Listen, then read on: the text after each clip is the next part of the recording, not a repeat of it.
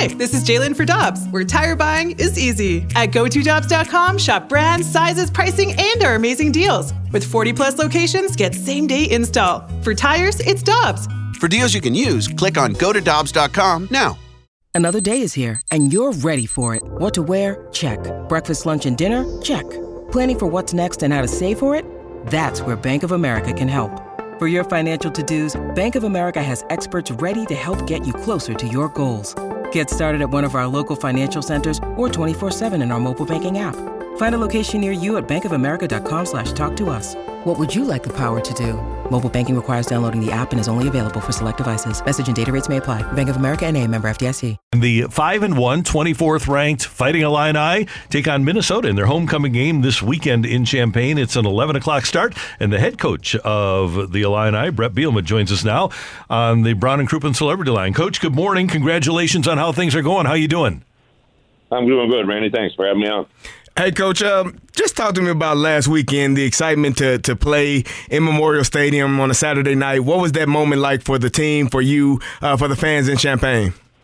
You know, Kerry, as you know, this place is a great environment, but it's amplified by 1,000 when you have a game like that, a Saturday night game, Big Ten West rival, the student section, the band. I gave shout-outs. Barry Hauser, our band was absolutely phenomenal. Just really good environment, and you know, we'd never won two games against Iowa and Wisconsin in the same year since 1989. I was 19 years old when that happened last. So there's a lot that went into that game, and you know, when you put a lot into it and you get a lot out of it, it's very rewarding. But now we have a Minnesota crew coming in here that's coming off a bye week, so we got a tremendous challenge in front of us. Hey, you did everything that you needed to win that game, right? Whenever you win a game 9-6, you have to play smart, you have to play great defense, but your team had to be really gritty in the fourth quarter too. You know, Randy, we actually specifically talked about that a lot towards the end of the week. Early in the week, we, like today's a Wednesday, so we do a lot of early down review, third down, fourth down, red area shots, and really fringe goal line area. So you kind of progress during the week how you want to play the game, then install the game plan, and then later in the week, you really talk about how you want to play the game, how you think the game's going to unfold. We specifically knew, obviously, Iowa's a really good defense. We knew they were going to be stingy.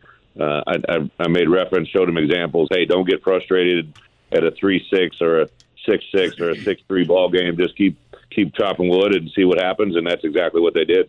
Hey, Coach, Tommy DeVito goes down early in that game, and it looks kind of like it's going to be a struggle offensively, but Art Sitkowski comes in and kind of manage the things and get things going the right way.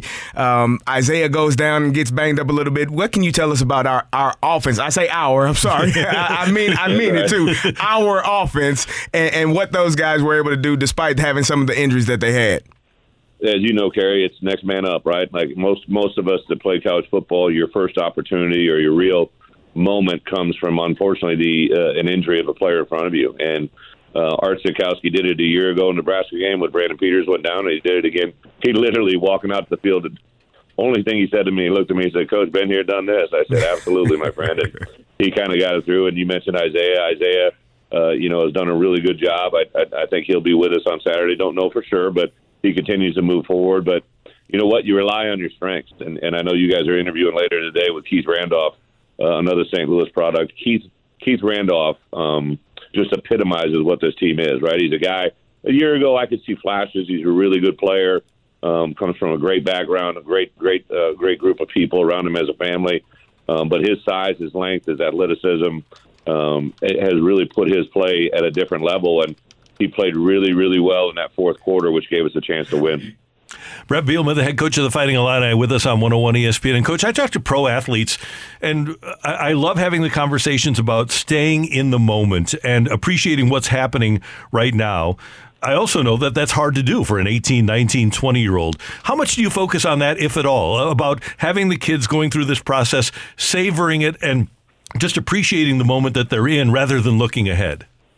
You know, Randy, I think it comes in all the things you taught them before the moment came, right? Like I've really felt that this group was special. I like their attitude during winter conditioning back January, February, March, and April. I love their attitude during spring ball. I thought during the summer you could see some cultural things begin to happen, some leadership. I made reference to Isaiah Williams giving a speech around Juneteenth weekend about, things bigger than football. You literally saw a leader emerge in front of me that I had never seen it at that point. And then you see all these other little side stories. It's hard to get 18 to 22-year-olds to focus. It's hard to get 38 to 48-year-olds to focus at times, right? It's just part of it. So we realize that, we're obviously getting recognized for things that we've done. But I think the principle of what we are is about what's ahead of us. And to your point earlier, Kerry, the guys that maybe woke up Saturday morning and didn't know they were going to be in the game as much as they were prepared for that moment. And I think we've done the same thing with this team. I think they've been prepared for this moment and hopefully continue to get rewarded. Because we always talk about Chase and Isaiah, the skill positions, the quarterbacks. Talk to me about this offensive line. Alex Pelcheski has been there doing it for a long time. And I want to talk about the offensive line, and then I want to talk about the defensive line. You talked about Keith Randolph, but Johnny Newton and Calvin Avery, those guys are all studs. And Kerry, bring up a great point. We put a huge emphasis in our program here at the University of Illinois on the bigs, right? We literally have periods that we dedicate to the bigs when we're in winter conditioning.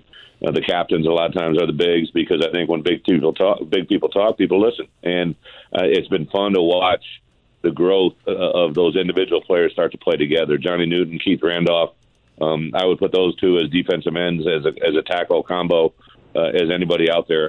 I know very talented from the groups I've been around. Offensive line, I really thought going back to last spring, heading into fall camp, our offensive line would be the most improved position as a whole. And we had two players get drafted. Yeah. We had a guy get drafted to the Vikings, another guy to the Bears. But we've started to recruit a lot more size, length, athleticism, power. The guys that are here have really bought into what we're asking them to do. I think for one of the few times in my coaching career, I would say from tackle to tackle, we're probably dealing with five guys that will be NFL players, right? And what they're capable of doing. And that's a very comforting thing. Jordan Slaughter, another St. Louis guy, is just, his value has been unbelievable. Unfortunately, a year ago, got injured and does really well. I think we have to limit his pitch count, but he's really the most valuable six-man offensive lineman I've ever been around. He's a starter, in my opinion, and our mentality continues to get better every week, and just is a true pleasure to be around. Hey, Coach, I don't know if we mentioned this with you, but in the NFL, St. Louis has the 10th most NFL players of any city, more players than New York or even Dallas has, more players than Pittsburgh. It seems like when you took the Illinois job, you walked into a situation with a pretty fertile recruiting area. You've mentioned several St. Louis area kids, and I know you're going to keep coming back in here, but it seems like not only are you getting kids out of St. Louis, but there's a lot of good kids to choose from. It's been awesome to be a part of it. Obviously, Corey Patterson was from the St. Louis area, so I walked in. He really educated me even further. But it's really part of your past, right? Like when I was at Iowa, I played with St. Louis guys. When I was an assistant at Iowa, we recruited St. Louis kids, and not just St. Louis, but surrounding areas, right? Like everybody that touches that area. Built great relationships with some people in there in St. Louis. Dana Howard, former player, obviously, and a lot of former players in the St. Louis area. The first conversation I had with Kerry, right? And like Kerry, we talked about that. Like good players are around there, and they're all connected. And I think the thing that's cool about today's age, I mean, NIL is a big part of it. I get it.